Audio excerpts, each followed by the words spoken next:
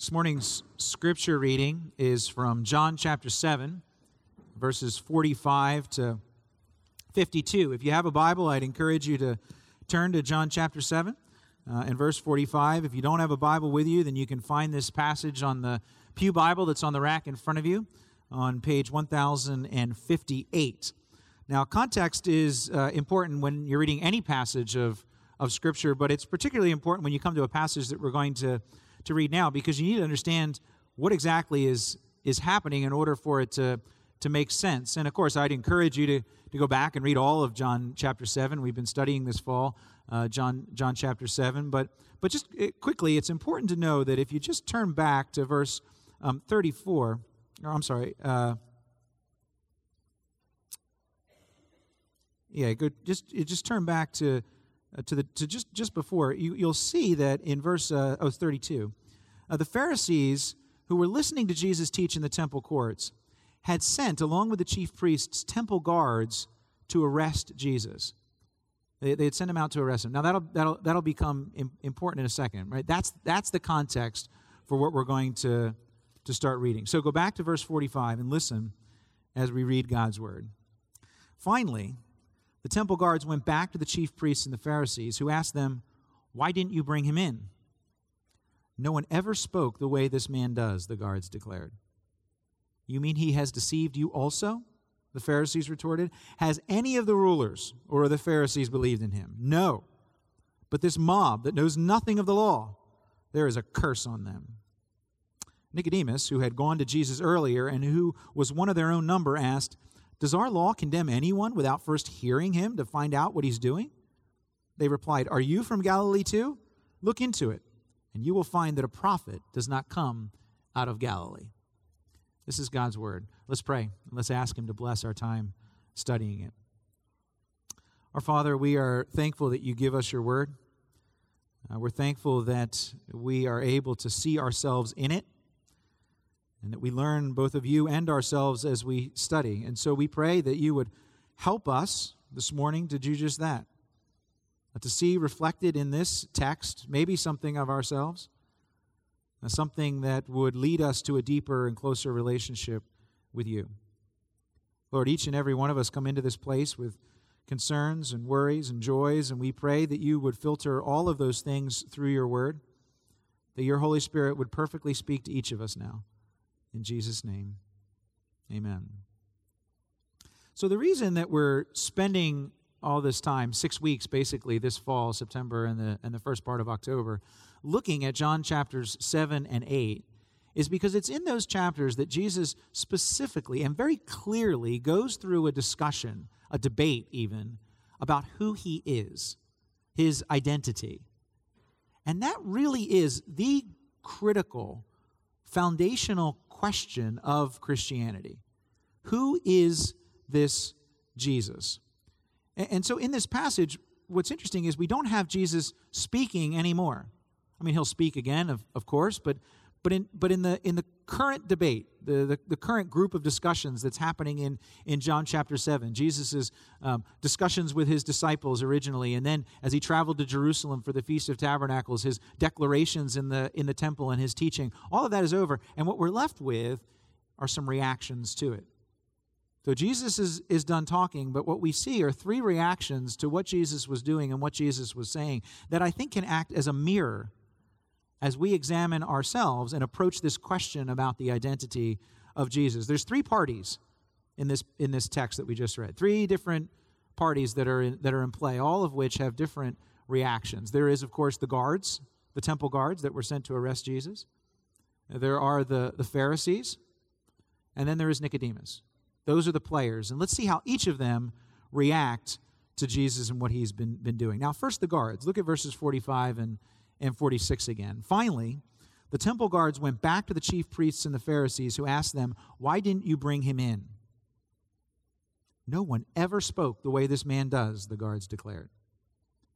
Now, like we said back in verse 32, there's a group, this temple guard that was sent to arrest Jesus. They had an order to do something, to arrest Jesus and to bring him back to them. And it doesn't seem, at least from what we can see in verse 32, it doesn't seem that there was a whole lot of discretion that they were given in applying the order. In other words, they weren't asked to go out, assess the situation, and if they deemed it expedient, arrest Jesus.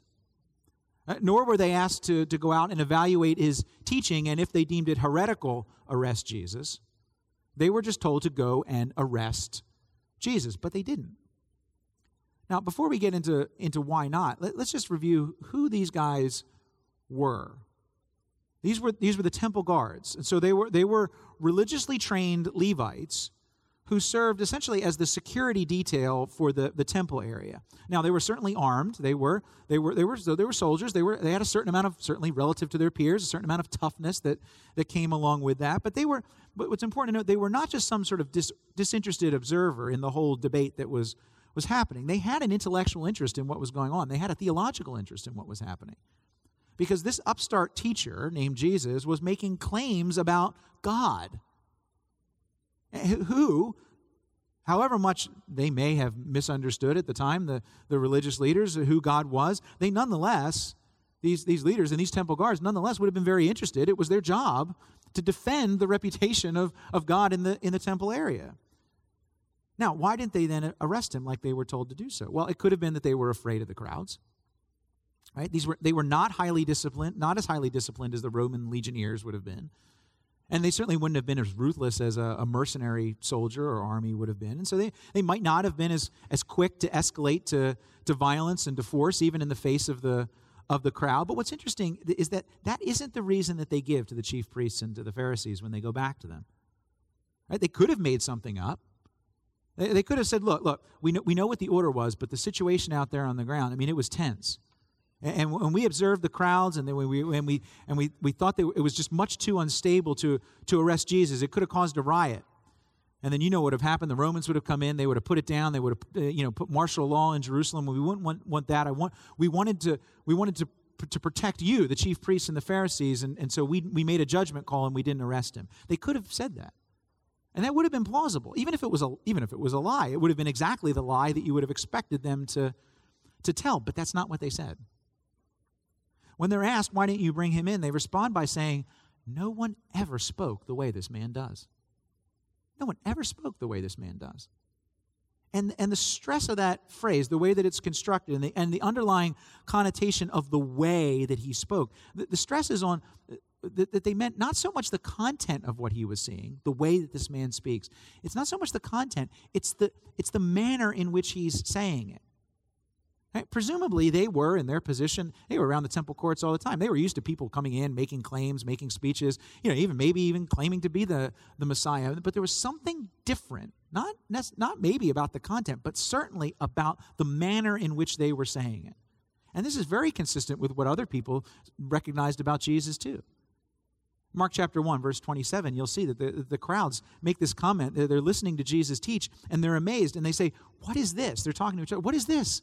It's a new teaching, and a teaching with authority. And I think that's exactly it.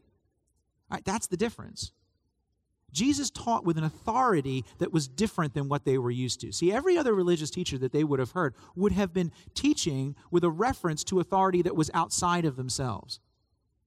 And yet here comes Jesus, speaking as which he actually is his own self-authenticating authority. He's pointing to himself. He is speaking as the authority. No one ever spoke like this man does. And little do they know that there is no other man who could possibly, because there is no other man who has ever been like Jesus. They were right. Now, the Pharisees also somewhat get it right when they ask in verse 47, you mean he has deceived you also? Now, they don't necessarily understand that they're getting it right, but the scholar J.C. Ryle points this out. Not that Jesus was deceiving them in the sense of lying to them, but Ryle points out this word deceived means literally to lead on a different path, to carry one in a different direction. And of course, one can do that with a lie, can't he? Carry someone in a different direction, which of course is what the Pharisees were talking about. But ironically, right, they were sent to carry off Jesus, weren't they? They were sent to carry off Jesus in one direction, to arrest him. And what has Jesus done? The Pharisees are right. He's carrying them off. He's carrying them off in a totally different direction. See, they were sent to arrest Jesus, and ironically, what seems to have happened is Jesus has arrested them. Now, instructively for us, how did this happen? How did this come about? Right? When they went to take Jesus captive, how did he end up captivating them? Well, they spent time with him. It's not particularly complicated to see. By some estimations, it had been at least several days since the guards went out. But when they went out and now when they're coming and reporting back. And during that time, presumably they were watching, they were listening, they were being around him, they were observing, and what they observed was that something was different. Now, we don't need to overstate the case for this to be instructive to us. We know there's no indication that the guards had become followers of Jesus, that they even believed that he was the Messiah.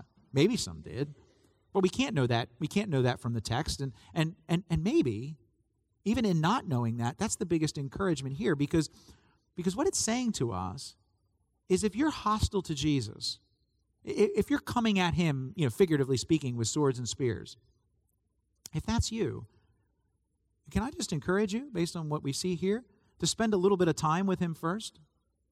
Sheath the sword and just spend some time around him. And if you're close to someone who has, a family member, a friend perhaps, a close relationship, who figuratively speaking has swords drawn when it comes to Jesus, may I just encourage you that perhaps the best form of relational evangelism is not their friendship with you and their proximity to you, but the proximity that they can have to Jesus, the more time that they can spend around him. That's the reason why our Faith Explored course that we do twice a year, why it uses the life of Jesus as the primary source material to understand Christianity's answers to the big questions of life. It's because so often what people think they know about Jesus is not actually Jesus. And so what we need to do is like the temple guards, just spend time around him. And I think we'll find when we do that he's captivating. That doesn't mean that one would agree with him on every point. Of course not. You wouldn't expect to. Doesn't mean that he wouldn't challenge us if we spend time around him. Of course he would. If he were the Son of God, as he's claiming, you would expect that there would be many areas where he might challenge us. However, at the same time as he is challenging, and I'm sure the temple guards were challenged in what they heard, he's also welcoming. There's something different. There's something that they can't get to fit about him as they spend time around him. No one ever spoke the way this man does. He's challenging and he's welcoming at the exact same time. He's arresting them. Now, of course, however honest and transparent the guards' explanation of their failure to arrest Jesus might be, the Pharisees don't particularly like it. Right, they're the second party that we're looking at here. First response to Jesus, of course, is the guards, and they, though coming to arrest Jesus, have found themselves somewhat arrested by him. But the second response comes from the Pharisees. Now, we already saw how their reaction to the guards' excuse was to charge them with being deceived. And it's quite obvious as you listen to them that they are most certainly anti-Jesus. Right, they don't believe in him. They don't like him. They don't want to believe him. They want him gone. They make that pretty clear. But what I want us to notice is the difference in the way that they approach their opposition to Jesus. Do you see the arrogance that sort of undergirds their disagreement with him? Do you see it? Not only do they disagree with Jesus, but they won't even enter into a serious discussion about him, about the claims. Because look again at the way that they respond to the guards. Look how they argue their point in verses 48 and 49. They say, has any of the rulers of the Pharisees believed in him? No. But this mob that knows nothing of the law, there's a curse on them. Now, first of all, the claim that no other Pharisee believed in Jesus, that would prove to be false fairly soon, because John records in chapter 12 that some of the Pharisees, in fact, did begin to follow Jesus. And even if it were true that none of them did at this particular moment, you can see how the Pharisees are belittling the guards, because they don't, in their response to the guards, they don't actually criticize the guards for being bad police officers. Or you're a bad guard. No, what they actually are criticizing is you're a bad Jew. Do you even understand? They just lump them in with the common folk. It's just like, you call yourself a Levite? Have you even consulted your more learned brothers, thus the Pharisees, regarding the matter? Is there even one scholar of the law who agrees with you? What place do you have to challenge something like this? And then he effectively lumps them in with the stupid and the cursed mob that knows nothing of the law, he says. Now, that's pretty harsh. It's harsh because this mob that they're referring to, these were their own people. These were the Jewish people. These were the common Jewish people of the city of Jerusalem. And the Pharisees had a phrase for these common folk. They called them the people of the land. Now, it's actually a phrase from Ezekiel 22 that it's not initially intended to be derogatory, but it had begun by this time to be used in that kind of way. And so when the Pharisees would refer to the people of the land, they said it with a sneer. That's exactly how they meant it. Oh, the common folk. Right? And the knock against these people of the land, is that they didn't obey and they didn't know the Jewish law like the Pharisees did, which of course was probably true. Right? The Pharisees had taken the parsing and the applying and the adding to the law to an entirely new level. And so the average, to the point that the average common person of the land or whatever would just throw up their hands in frustration and give up, which would open the door, quite rightly, for the charge of being a lawbreaker in some instances, and hence the feeling of justification that the Pharisees must felt in pronouncing a curse on them. That's how the Pharisees respond to the guards. Now look how they respond to Nicodemus, because it's in very much the same condescending kind of way. We'll see in a moment that Nicodemus tries to raise with the council just a small, minor procedural point. Right? Nothing, and immediately he's shot down. Again, they don't engage him on the merits of the question that he asked. They attack him personally. Do you see how they call him a Galilean? Now, they probably know he isn't from Galilee, but that's just how he's acting. He's acting like a stupid Galilean. They go ad hominem. They attack the guy. They don't attack his argument. They attack him.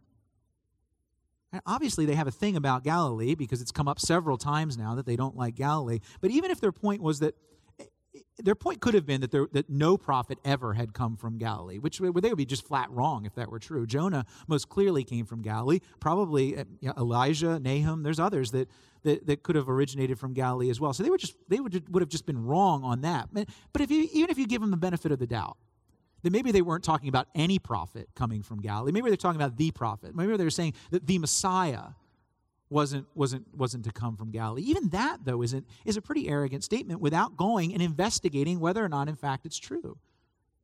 Or they presume something about Jesus that they just don't know as a fact. If they looked at it, they would have seen that he had been born in Bethlehem. This debate had come up before, that he was in the line of King David if they had done their research, and that he would have been the rightful heir. But they didn't even bother to investigate it. And I think there's the lesson for us. The magnitude of what Jesus is claiming here about himself, about God, the magnitude of those claims warrant a real investigation and a real hearing. And I want you to see the difference between the way the guards responded to those claims by spending time around Jesus and the way the Pharisees responded to those claims by effectively not caring at all, just keeping themselves at a distance here. Now, at the end of the day, we don't know how many, like I said, of the guards might have become followers of Jesus, but at least they took the time to be in his presence and to listen. But the Pharisees, they were in full resistance here, in full rebellion, to the point that they didn't even want to have their questions answered. They didn't even want to have their assumptions challenged. And it's in this place of resisting Jesus, resisting arrest, if you will, where we actually are in the most danger. Right? Because the resistance actually, over time, will function to harden us. Have you ever noticed when you're with chewing gum that the longer you chew it, the harder it gets? Right? You think it should be the opposite, that the more that you work it with your teeth or whatever, it should get softer, but that's not the way that it works. Right? The longer you chew, the harder it gets. The flavor completely dissolves away, and you forget even why you're chewing. That's what happens to the heart that resists Jesus. After a while, the constant resistance doesn't work to soften. The constant resistance actually makes the heart harder. And slowly, the distinctive flavor of Jesus begins to fade from memory. So you have the response of the guards, you have the response of the Pharisees, and finally, you see the response of Nicodemus. And with Nicodemus, something different is happening. With Nicodemus, you see clearly something going on with his heart. He's not just captivated by Jesus like the guards, and he's not clearly in resistance in the same kind of way as the Pharisees. I think we see here evidence of the impact of Jesus on his heart. So if you're taking notes and you want to be cute about it, right, with the guards, you have this sort of reversal of arrest. With the Pharisees, you have the resistance of arrest. And with Nicodemus, where something is happening in his heart, you have, wait for it, cardiac arrest. Because something is clearly happening here. And here's how I think you can tell. But let's just remind ourselves, who is this Nicodemus? Right? This was the guy, John tells us, verse 50, he was the guy who had gone to Jesus earlier and who was one of his own number, meaning one of the Pharisees, had gone to Jesus earlier. And what John is doing is he's referencing his readers back to chapter 3, because there, Nicodemus is introduced to us as a man of the Pharisees, a member of the Jewish ruling council. And it's in John chapter 3 where Nicodemus comes to Jesus because he wants to learn more about Jesus' claims. And he wasn't just comfortable like observing Jesus from afar. He wants to go and talk directly to Jesus. And so he and Jesus have a late night chat on some pretty heavy topics. And some of the most profound topics that one can talk about. Now, some of our community groups looked at this passage last week. And if you haven't, go back and read John chapter 3. They talk, the two of them, Jesus and Nicodemus, talk about how truth is known and how it's perceived, about how we're saved by God through the work of his Son. They talk about the nature of spiritual rebirth and what that means, talking about how salvation is accomplished through the work of Jesus and how it's received by believing in him. It's pretty heavy stuff. This is a pretty, heavy theological discussion. And it just made me, let me just draw a parenthesis around here. You go back and read John chapter 3 and then keep reading into John chapter 4, and you just have to marvel at Jesus. You talk about someone who is captivating. In John chapter 3, what you have is Jesus showing himself to be fully capable of having a robust, in-depth, theological conversation with one of the most educated, prominent, and respected religious leaders in the preeminent city of the region, and that is Jerusalem. That's in John chapter 3. And then you just keep reading, and you see Jesus, John chapter 4, and he'll be having a conversation at a well outside of a small desert town with a poor, uneducated, immoral Samaritan woman. Do you see the contrast? Isn't that awesome? The way Jesus is able to just seamlessly move from one conversation to another, and in both of them be equally captivating. Now, but back to Nicodemus, because John brings Nicodemus back to us in John chapter 7 for a reason. Because in John chapter 3, remember, Nicodemus comes to Jesus at night.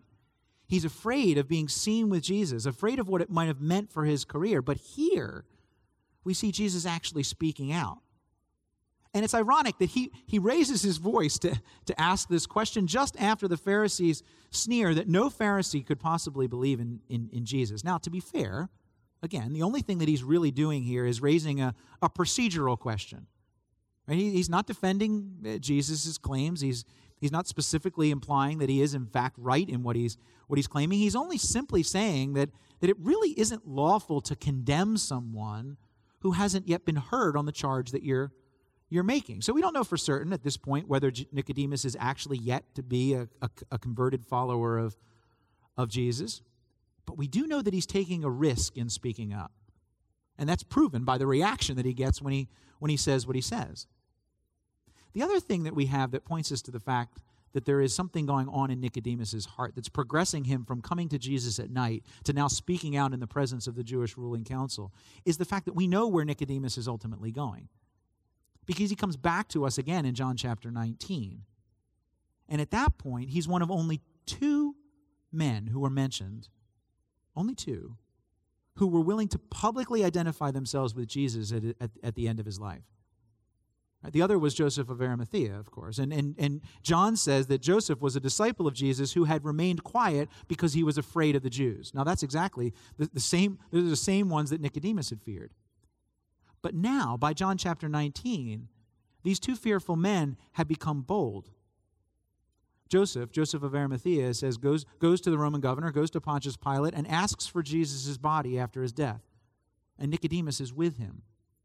And together, they take care of Jesus' body. Joseph contributes his own prearranged burial plot. He had done the planning. He says, no, I'm going to give my tomb to Jesus. And Nicodemus goes out and buys 75 pounds of spices in order to properly care for the body of Jesus. Now, think about how incredibly bold this is to do. They had a tremendous amount of risk in doing this. Jesus was a condemned man. He had been executed for treason against Rome. The crowds that had provided some buffer, they were completely gone. They had abandoned him. They had turned against Jesus. And now, it's at this point that these two men choose to publicly identify themselves with Jesus. Now, what changed? What changed their fear to boldness? I can only think it was the fact that they continued to follow Jesus, and they followed him all the way to the cross. And it finally clicked what Jesus had been saying.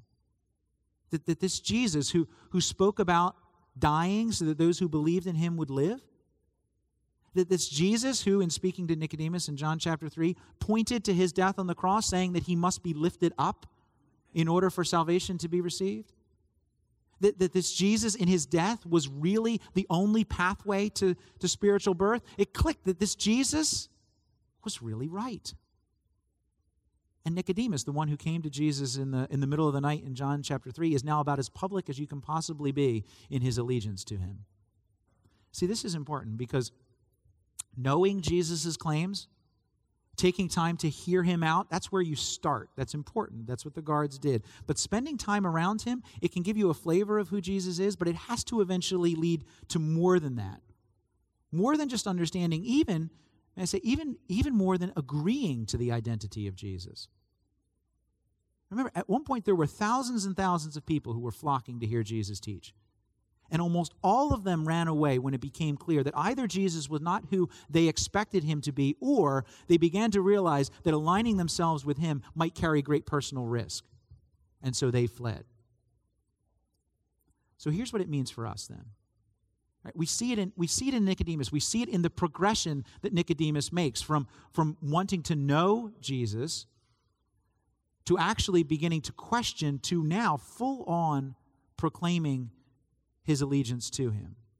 Right? There's three groups. There's three stages. We need to know Jesus, we need to yield to Jesus, and we need to be bold for Jesus. Now, the first group, are you in this group? Are you ignorant of Jesus? I don't mean that in an insulting kind of a way. I just simply mean ignorant in the sense of lacking knowledge. Are you unaware of Jesus? Is that you? Well, if so, I'm glad you're here, because we talk a lot about Jesus here, and that's without apology.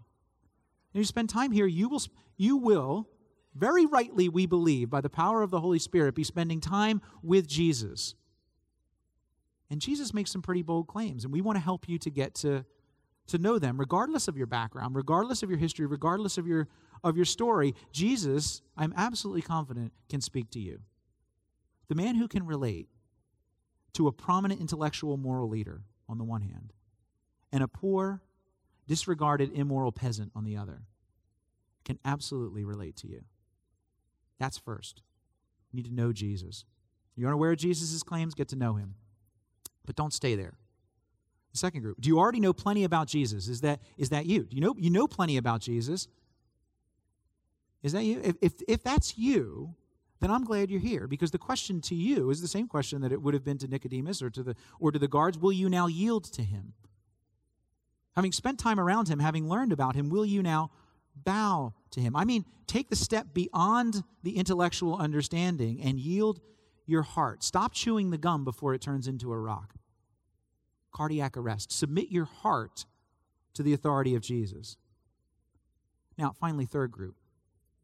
Are you a committed follower of Jesus? Now, this might be the largest, percentage-wise, group of people in this room.